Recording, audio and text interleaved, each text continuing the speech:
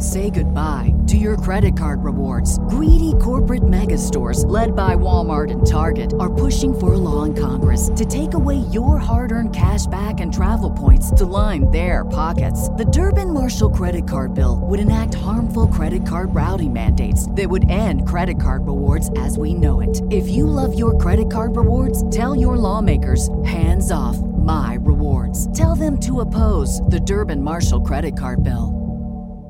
Welcome to Spirits Podcast, a boozy dive into mythology, legends, and folklore. Every week we pour a drink and learn about a news story from around the world. I'm Amanda. And I'm Julia. And this is episode 91, Pele. Yeah, this is, I'm excited to kind of wrap up summer with a slightly more tropical themed myth. And I think it's appropriate since it has been just so hot the past couple days. It's true, but it really does put into perspective that we're not living in a literal volcano, so it was good to remember that things could be more intense than they have currently been in New York City. That does help quite a bit. Similarly intense, but in a very good way, our new patrons, Elisa, Gabrielle, and Lorraine, as well as our supporting producer-level patrons, Philip, Julie, Christina, Josh, Eeyore, Amara, Ella, Ashley Marie, Neil, Jessica, Maria, Ryan, Phil Fresh, and Deborah. Yes, you all have the spirit of the volcano within you. And I am just so happy to pour a drink metaphorically and also at some point literally at a future live show for our legend level patrons. These folks get stuff in the mail from us every single month, which now includes a quarterly box from Shaker and Spoon. Yeah. So there's custom cocktail stuff, there's syrups, there's citrus things to make your cocktails with, and recipes. It's so great. And we are really excited to send next month's box to Cassie, Sandra, Audra, Mercedes, Jack, Marie, and Leanne. Yeah, and actually the drink that we drank for this episode was inspired by one of the recipes that Shaker and Spoon sent me like 2 months ago. I love it when a good sponsor comes together, and you guys will hear a little bit more about those drinks in the actual episode. But we are going to start this cool thing, I think, or restart an old thing, where we recommend something we love every week. We bring you great sponsors, we bring you great books, but we also do and listen to and read a lot of other fun stuff. So Jules, tell us about this week's recommendation. This week we are recommending the podcast What the Folklore. It is a comedy podcast exploring strange fairy tales and folklore from around the world. So the kind of stuff that Disney wouldn't teach you, and love it. We do love a good folklore podcast. Yeah, they describe themselves as Mystery Science Theater 3000, but for weird, obscure fairy tales. So I think you guys would like it. That's What the Folklore, and it's in any place that you get your podcasts. This week's episode is brought to you by maybe one of the best sponsors we've ever had on the show. Julia, tell us about Stitch Fix. Stitch Fix. Well, we'll tell you a little bit more about Stitch Fix in the middle of the episode. But if you go to stitchfix.com/spirits, you can get 25% off when you keep your whole box of clothes, shoes, and accessories for all genders. Also kids. Did you know that they had a kids option? I didn't know that, but I was like, yo, that's far in my future, but I super appreciate that you offer it. But also I know a lot of folks have kids who listen to the show. So that's a really cool option to talk about down the line. Awesome. And we would love to give a special shout out to everyone who filled in our Multitude listeners survey. We've gotten over 1,000 responses, and that is very exciting for me as a data nerd. If you haven't, there is still time. You can go to spiritspodcast.com/survey and let us know what you think about Multitude, your feedback, your sponsor ideas, your episode ideas. If you think that we have just enough episodes or too many or too few, whatever, there's a spot for you to tell us all about it at spiritspodcast.com/survey. And without further ado, enjoy episode 91, Pele.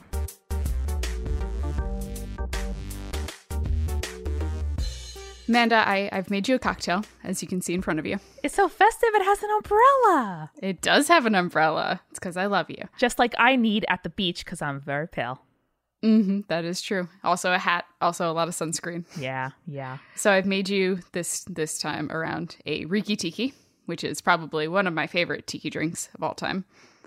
Just there's mango and coconut and pineapple juice, and it's delicious. Yeah, it tastes so good that I think I'm going to have a hangover. That's how I know it's a very good drink. Yep, that's true. So I've made you this, but there's a story behind it first. Ooh. A couple of months ago, a mutual friend of ours went on sort of a weird last-minute trip to Hawaii. And one of the first things she told me when she came back was, dude, you have to do an episode on Pele. So when I asked why, she started talking about how the goddess still had a big influence on the island and how there was a lot of representation of her all over the place. And like, I'm not one to tell my friends no, so I put it on my list of potential topics for research.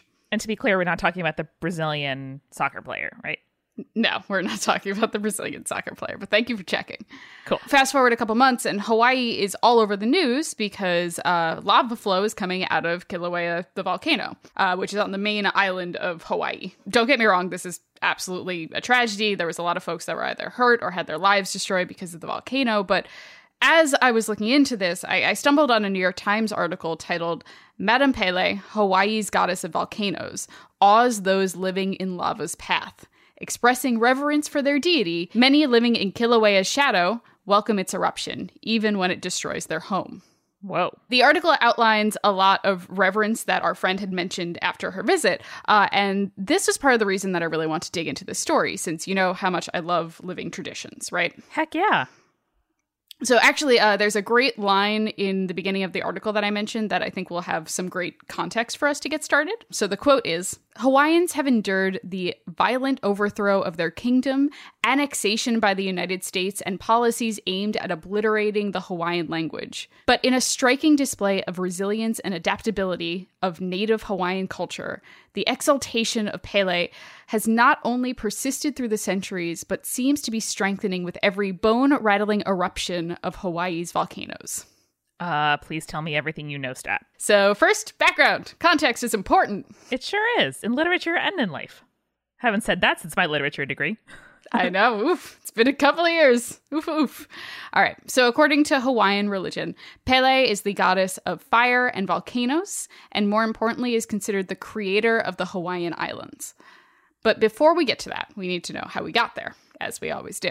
Pele was known for her power, passion, jealousy, and capriciousness, which is already a great start. I want to be best friends. She had several siblings, the most important of those being her brother Moho, her sister Hi'iaka, and her humpback brother named Kamakaua. Other sources list at least 5 other brothers and 8 sisters, but these kind of play the most integral role in the story of Pele. Mm-hmm. So there are 4 versions of the myth.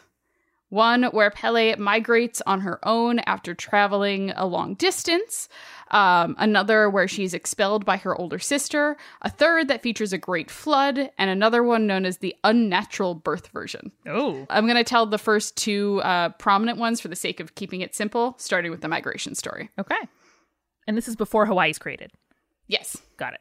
So in this story, the migration story, Pele is one of 7 sons and 6 daughters that were born to the goddess Huamea, the goddess of fertility and childbirth. An interesting fact, actually, about Huamea, she gave birth to all of her children through various parts of her body, Ooh. with Pele being the only one who was born, quote, the traditional way. Which is kind of great. So Pele in the original legend was considered very beautiful with, quote, a back straight as a cliff and breasts rounded like the moon.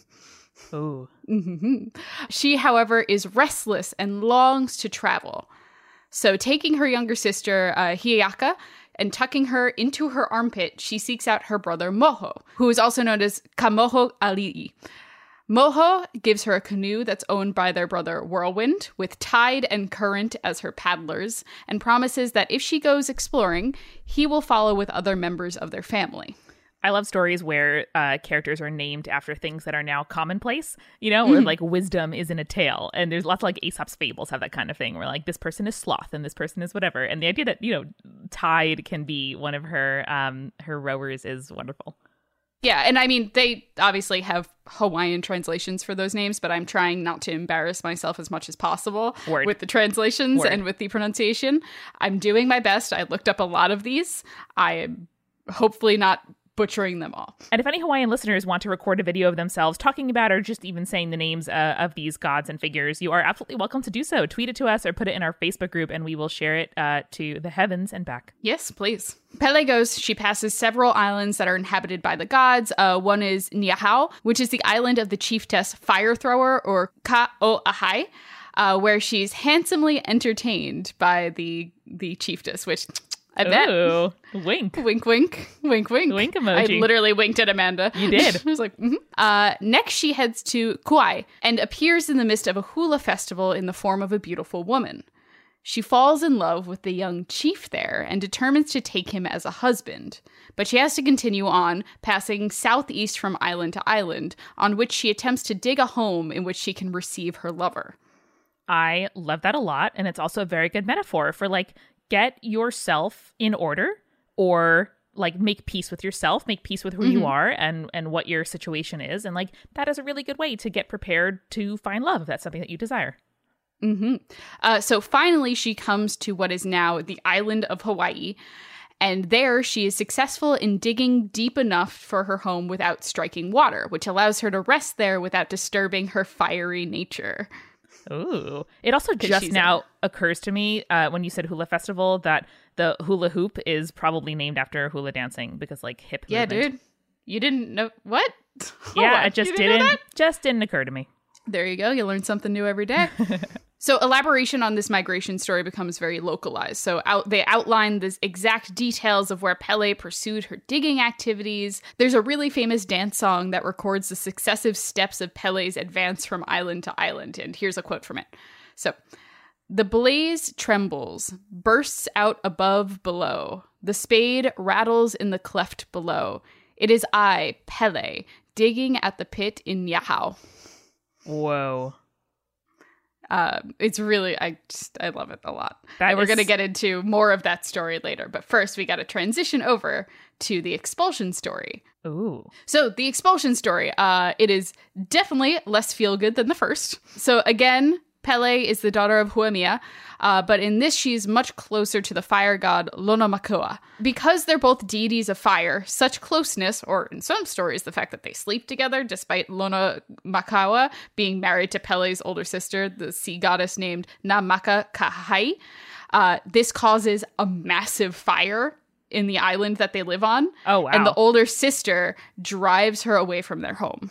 Just like their emotions are so linked to the environment that like it exploded on the outside as they exploded on the inside. Right. So they're both fire gods. They're both like beings with fiery spirits. So because they had such closeness or because they had such passionate sex, depending on which version you're looking at, just everything goes on fire. I mean, word. And like, doesn't it feel that way sometimes? Love is fucking crazy. Attraction is fucking crazy. And it feels like, how is the outside going on as normal when like this is happening to me right now? Yeah, hell yeah. I just like the idea of like, a new romance is super passionate and super fiery. And, you know, everyone's got that same experience. Everyone knows what's up. I know. I guess language of attraction and romance is always coded in like fire-related terms, you know? Yeah. Yeah. That's so weird, right? The fact that that's a thing that just spans all of humanity. Yeah, it does. Just very few cultures where that isn't the case. Yeah. Okay, so Pele takes passage on a canoe with several of her brothers and sisters and arrives at the Hawaiian Islands by way of the Northwestern Shoals. But the group is relentlessly pursued by her older sister, and the pursuit only ends in the murder of Pele. Her body is torn apart, and the fragments are heaped up, and her spirit takes flight to the island of Hawaii and finds permanent home there. Ooh. That's like quite a evocative image, is the idea of someone fleeing, you know, and then finding real solace somewhere that people still call home. Absolutely. And it comes down to that kind of localization too. So the part where I didn't write it down, but the part where Pele's body and her like is torn up and then the fragments are heaped upon is a mountain somewhere that can specifically be referenced to for that story. Oh, yeah. Which I love origin stories for physical natural things. Yeah. That makes me so happy because genuinely, like, I don't know. I think that as a culture who is like very much science focused, the idea that like things existed and we have stories for them other than like, oh, you know, millions of years ago, a glacier went through here and now it's this thing. Which is also remarkable. Erupted. Which is also remarkable, but just not as tangible. Like, it's hard. You know, you go to a museum and look at a fossil and be like, okay, well, I know it's amazing, but also I have to like imagine really hard that this is like a fish swimming around once. Yeah. So you're absolutely right. Like, being able to tie an actual legend to like that right there, or like this right here, or this ground under my feet, you know, it just, at least for me, makes me feel so much more rooted to my hometown or the place that I'm visiting, or, you know, my heritage, stuff like that. Yeah, I really like that. And I really appreciate stories where, I don't know, like, I like the connectedness of people with their land, and like understanding like this place that exists was here before all of us, and there's a reason for that.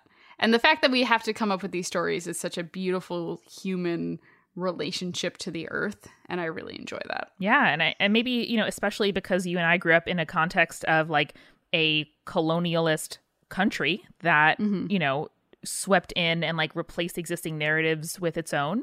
And, you know, there's lots that's great about like the American myth, but there's a lot that's really fucked up.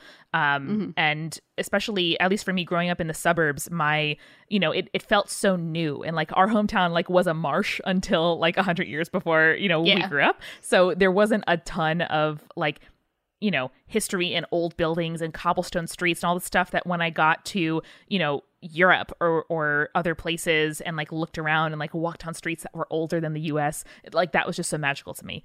So these kind of like origin stories, yeah, you're absolutely right. Like whether it's, you know, the island getting up at the end of Moana, you know, or some of the stories that we cover, it just really hits home for me.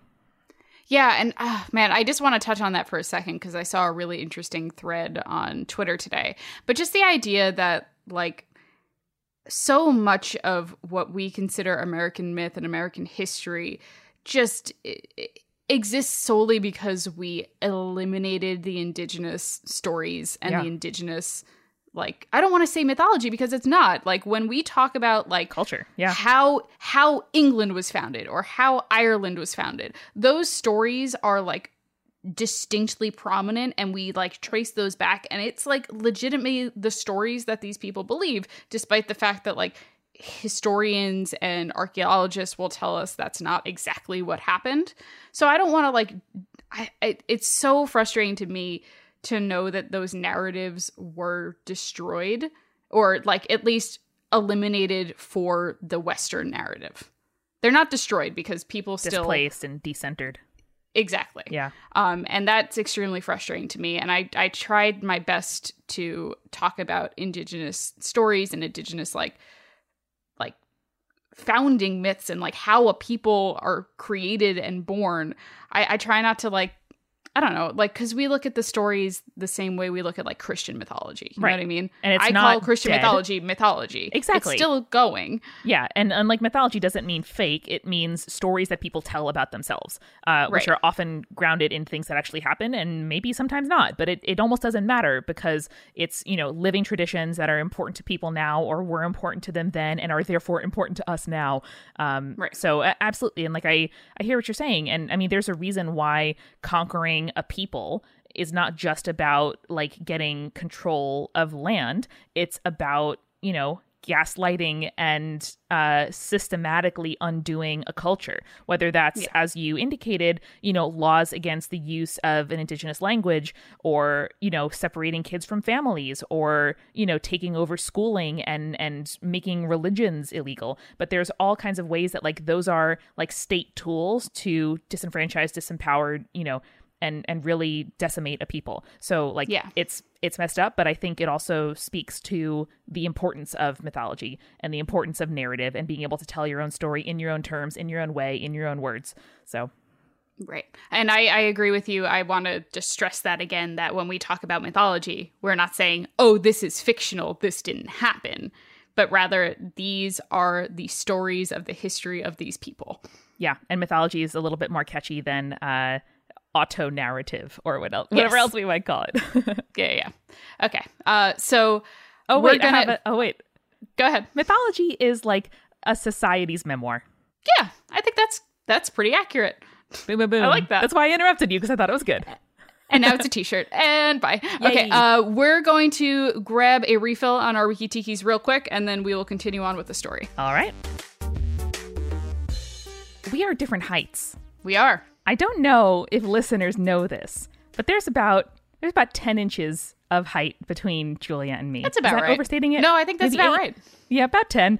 And it's very funny, and people love to remark on this. We identified quite a lot with Helena and Hermia from A Midsummer Night's Dream when we were auditioning for our drama club.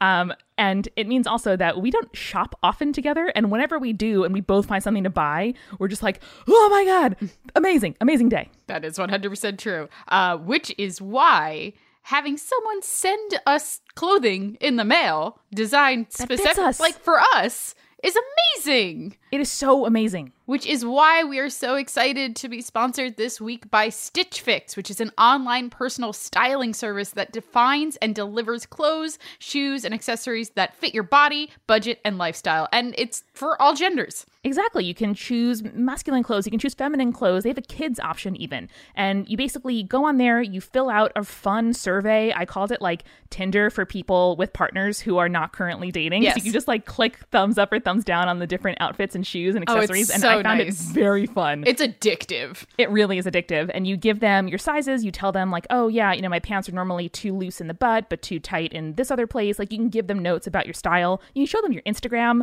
which is like a highlight reel of all your favorite outfits, and also tell them how much money you want to spend. So it's not like they only send you expensive clothes that you couldn't actually buy. You tell them how much money you want to spend and how often you want to get a box, or just get one box at a time.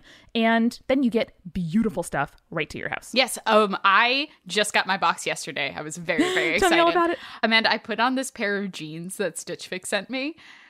I've never been more in love with a pair of jeans in my entire life. They're so comfy. They fit me so well. Try. Oh my, amazing. Insane, right? Like it is so hard to find a pair of jeans that like fits perfectly, is your style, and like is like comfortable. And oh my God, these are just amazing. And I got to also pair that with a cool like floral yellow shirt that is like shows off my arms and stuff like that. It was amazing. Amazing. I got this purple, like, flowy tank top that goes really well with my style. It's actually the same color as my tattoo, also, or one of the colors in my arm tattoo. So I think my stylist may have seen my Instagram and was like, yo, and to which I say, thank you.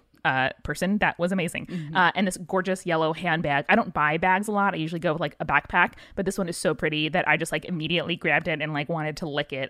Oh my God, I love it so much. But that is what Stitch Fix is all about, finding you amazing stuff. If you end up keeping everything they send you, all 5 items in your box, you get 25% off of the price of all of them. So it ends up being pretty affordable. But if you go to stitchfix.com/spirits, you'll get 25% off when you keep all the items in that box. That's half off. That's amazing.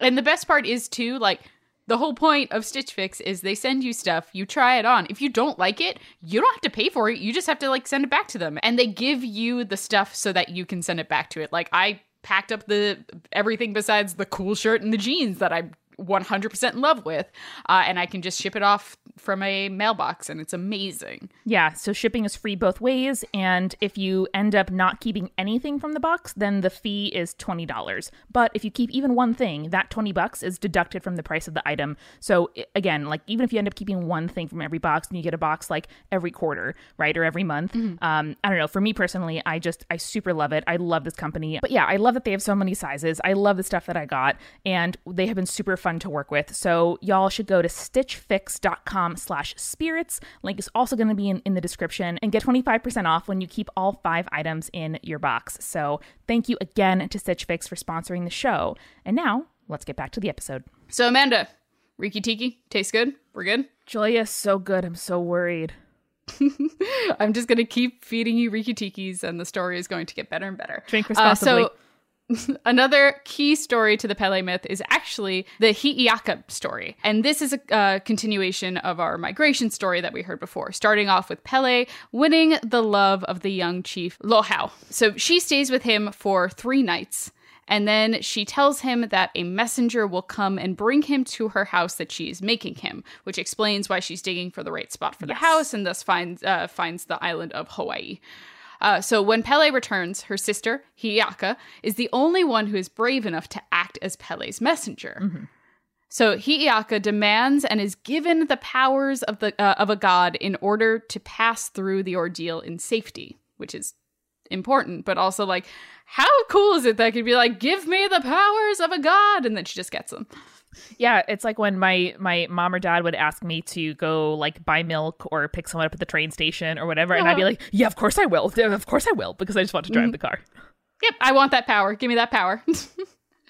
So Pele tells her sister not to fall in love with her husband-to-be or even embrace him, and that she must return within 40 days. And then she sends Hiaka off. You know, anytime there's like really specific guidance in a story or a movie, I'm just like, bet someone's going to break one of those rules, huh? So Hi'iaka leaves Pele in her sacred grove where she's protected by Hi'iaka's friend, Hopoe, which means literally one encircled as with a lei or with loving arms, which is the cutest fucking name I've ever heard in mythology ever. I love that. It makes me so happy. I've read before that Amanda means worthy of love, which is really funny for someone with major depressive disorder, but also I think it's adorable, and that name reminds me of it. Yes, good.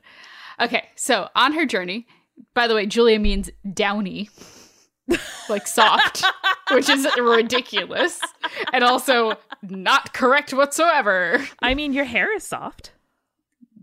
Not the rest of me, though, because I'm all muscle, bitch. You are. You are. All right. So on her journey, Hi'iaka meets a bunch of badass ladies.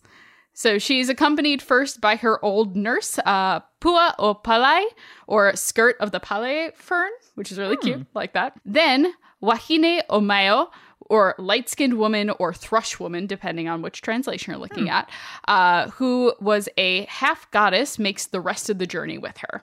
At one point, they are accompanied by another girl named Papulehu, but the girl does not have the, quote, spiritual qualifications to survive the dangers that Hi'iaka encounters. I know, that's such a, like, tough bird. Damn. Yeah, spiritual qualifications. Fuck. I love it. So the first dangers that they encounter are the evil Mo'o, which means lizard god, but was in fact shape-shifting supernatural lizard demons.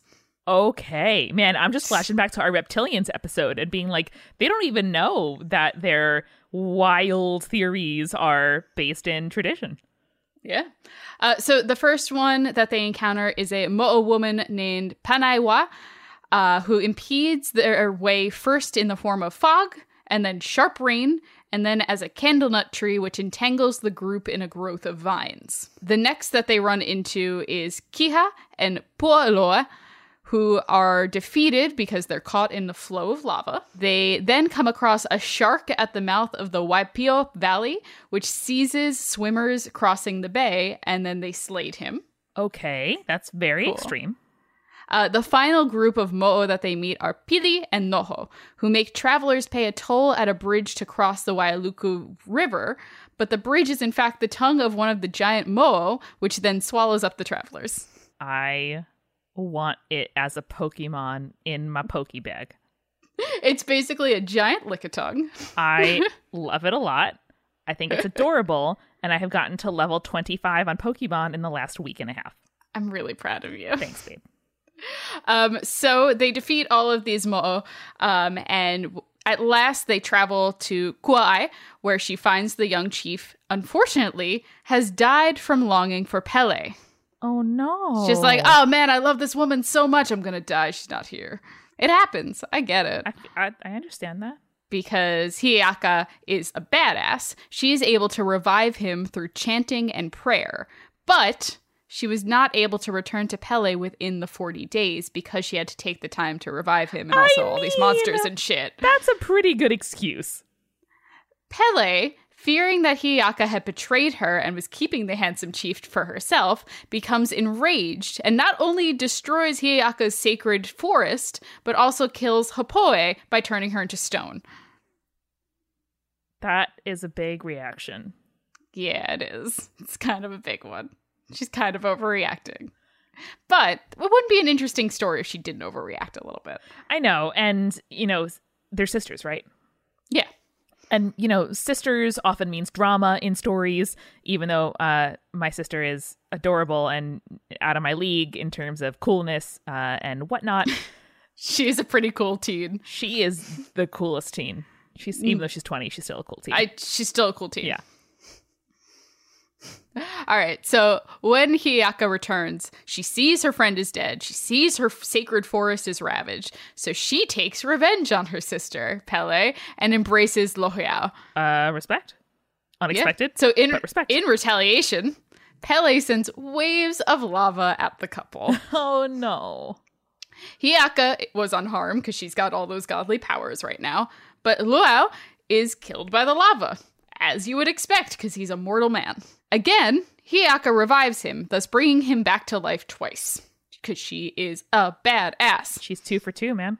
Yeah, she's killing it. So Pele regrets her actions towards Hiyaka's forest and her friends, decides to let Luau choose who he wants to be with.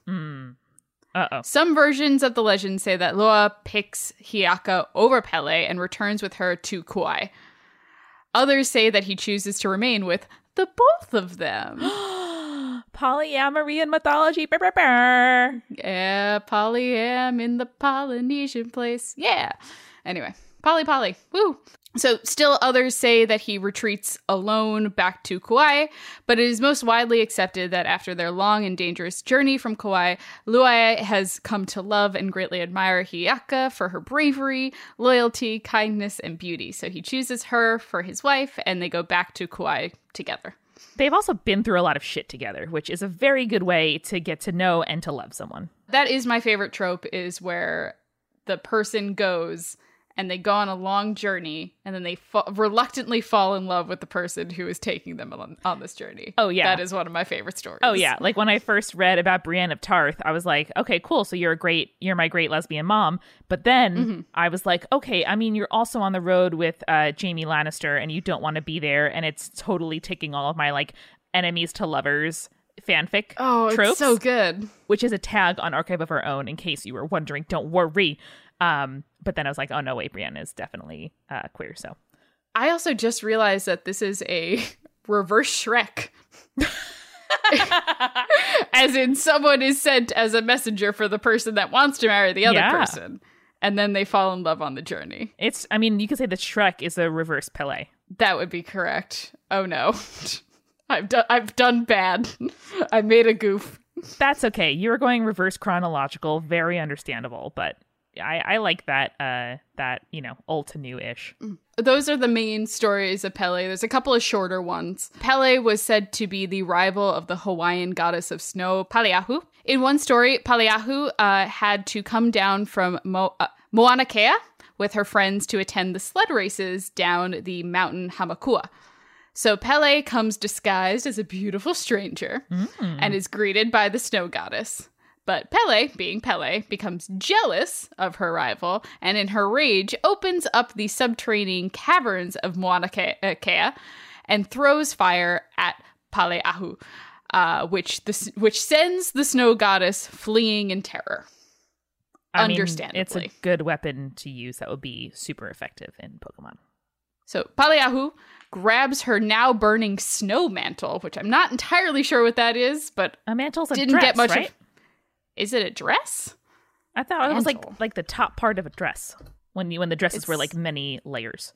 It's a sleeveless cloak or shawl. Huh. I have a beam, stone, or arch serving to support the masonry above a fireplace. That also.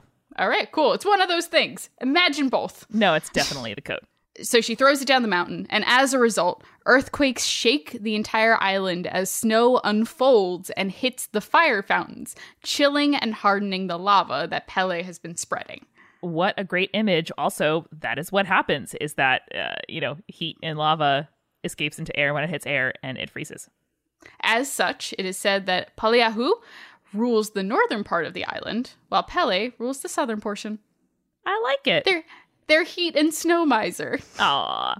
Like I alluded to earlier on in the episode, belief in Pele has persisted despite colonial attempts to eradicate Hawaiian religion. The religion was, quote, officially abolished in 1819, which is fucked up, but also something that we discussed when we were talking about Filipino indigenous religions persisting even after Spanish colonialism. Yeah. It happens. People find a way. Yeah, people find a way, and it's amazing. And of course, the dominant narrative of that society would be like, oh, yeah, no, the state made a choice and everyone, listened to the state, when in fact, most of life happens underground. Yep, incorrect. However, there's a great story about how an English missionary named William Ellis in 1823 was on the island trying to find a location for his mission statements. Already terrible. Not a great place to start. So he takes this long journey up Kilauea with very little food, and as such, eagerly eats some berries that he finds growing on the side of the volcano. The berries are called ohelo, which is considered sacred to Pele, and traditionally prayers and offerings had to be made before eating them in order to appease the goddess, because you're taking her sacred berries. That's fucked up. Well, Julia, why would a colonizer learn anything about the place they're trying to take over? Yeah, I know, right? Exactly. So shortly after, there's a seismic event that opens up a volcanic crater and exposes an active lava lake, which local Hawaiians feared was a sign that Pele was not pleased with the violation by the missionary. That's a very reasonable conclusion. Yeah, it absolutely is. 100%. Also, Seismic Event is a pretty good band name. Yes, it is. Absolutely. Fuck. Here's a little science corner, because I like science corners. Ooh. So several phenomena in volcanism are named after Pele. Pele's hair are volcanic glass fibers that are formed through the stretching of molten basaltic glass from lava. Wind carries the light fibers into the air and they're blown away from the volcanic vent. Google imaging right now. That Do sounds it. They're fucking beautiful. Amazing. Like birds' nests of glass made out of volcanic lava? That's amazing. It legitimately looks like hair. It's really, really cool. Wow. Oh my God, this is really trippy. It looks like a bird nest. That's amazing. Yeah.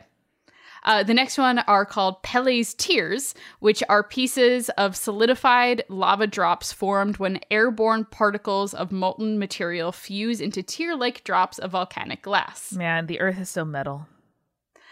Limo o Pele, or Pele seaweed, are these thin sheets and shattered flakes of brownish-green volcanic glass splatter that resemble seaweed in appearance and are formed when water is forced into and trapped inside lava. So cool. Also incredible that human beings ever figured out how to make glass.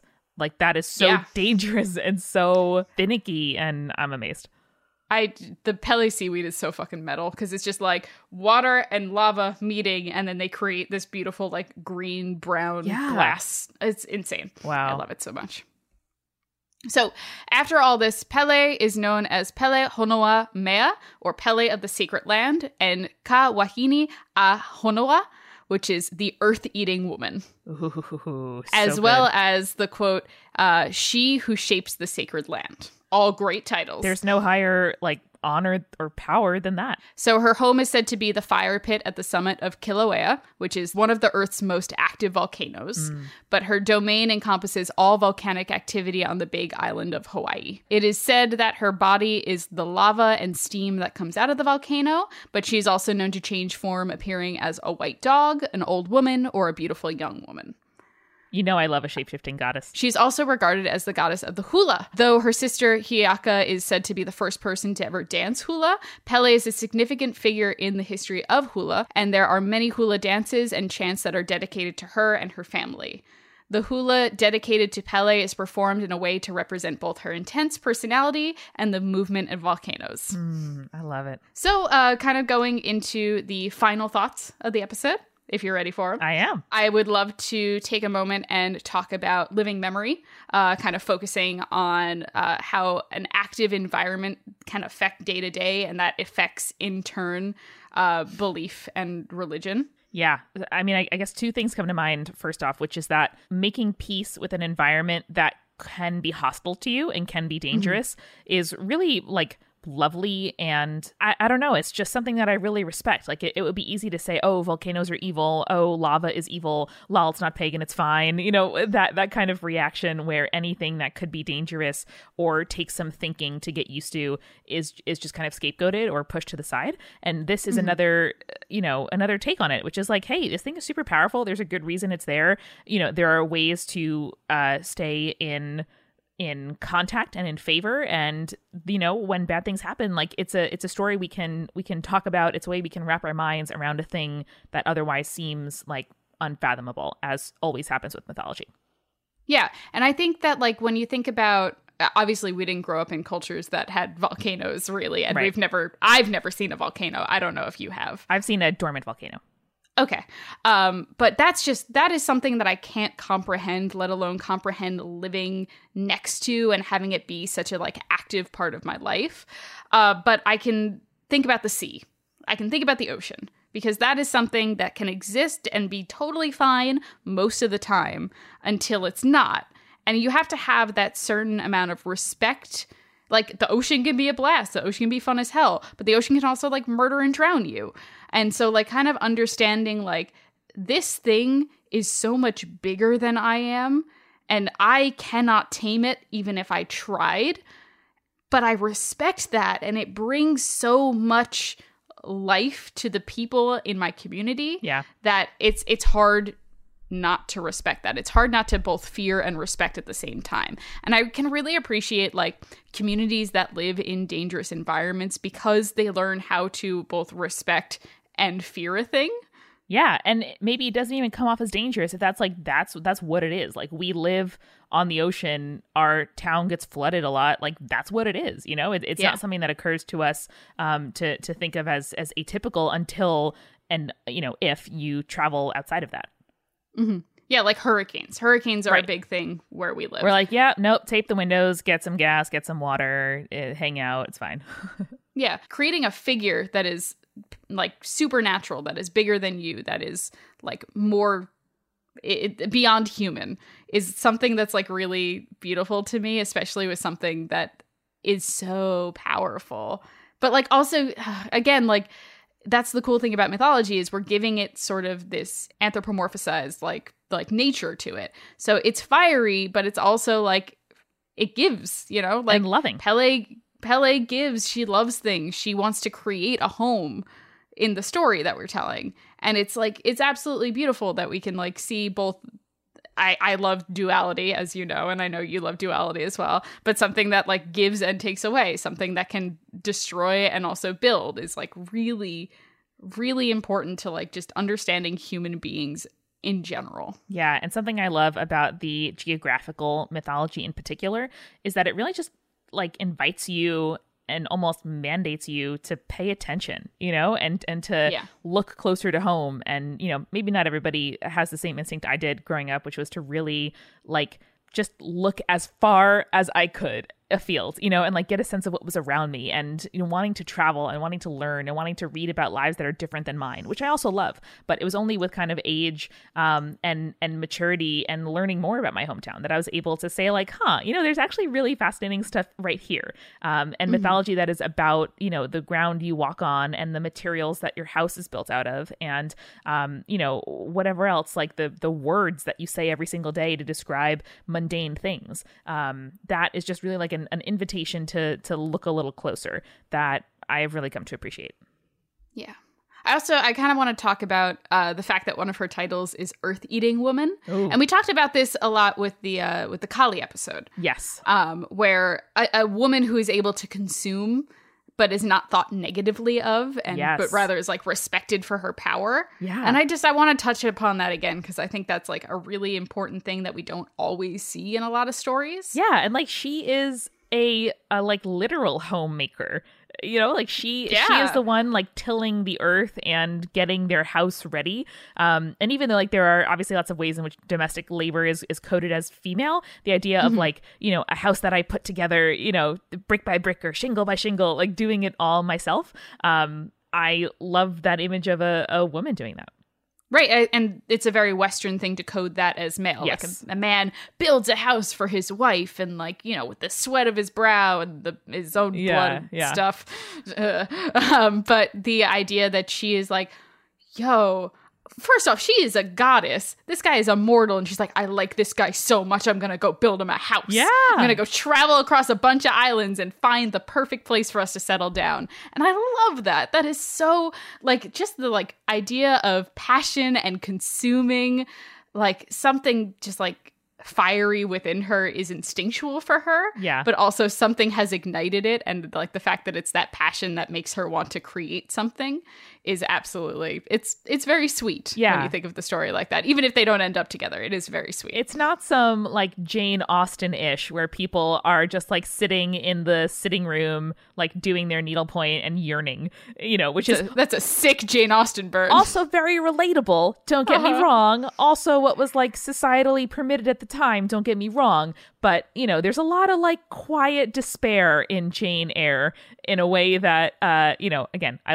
relate to in lots of ways. But this is kind of cooler, which is like, I like you, I'm going to build you a house. Like, it's just, it's great. And, I like someone that much. Like, I totally get it. Yeah, no, I've totally had those moments where like, I love you so much, I'm gonna make you something so cool. Like you're mad about how much you like this person. Yeah, let me assemble you an elaborate charcuterie plate. I'm gonna build you that IKEA furniture.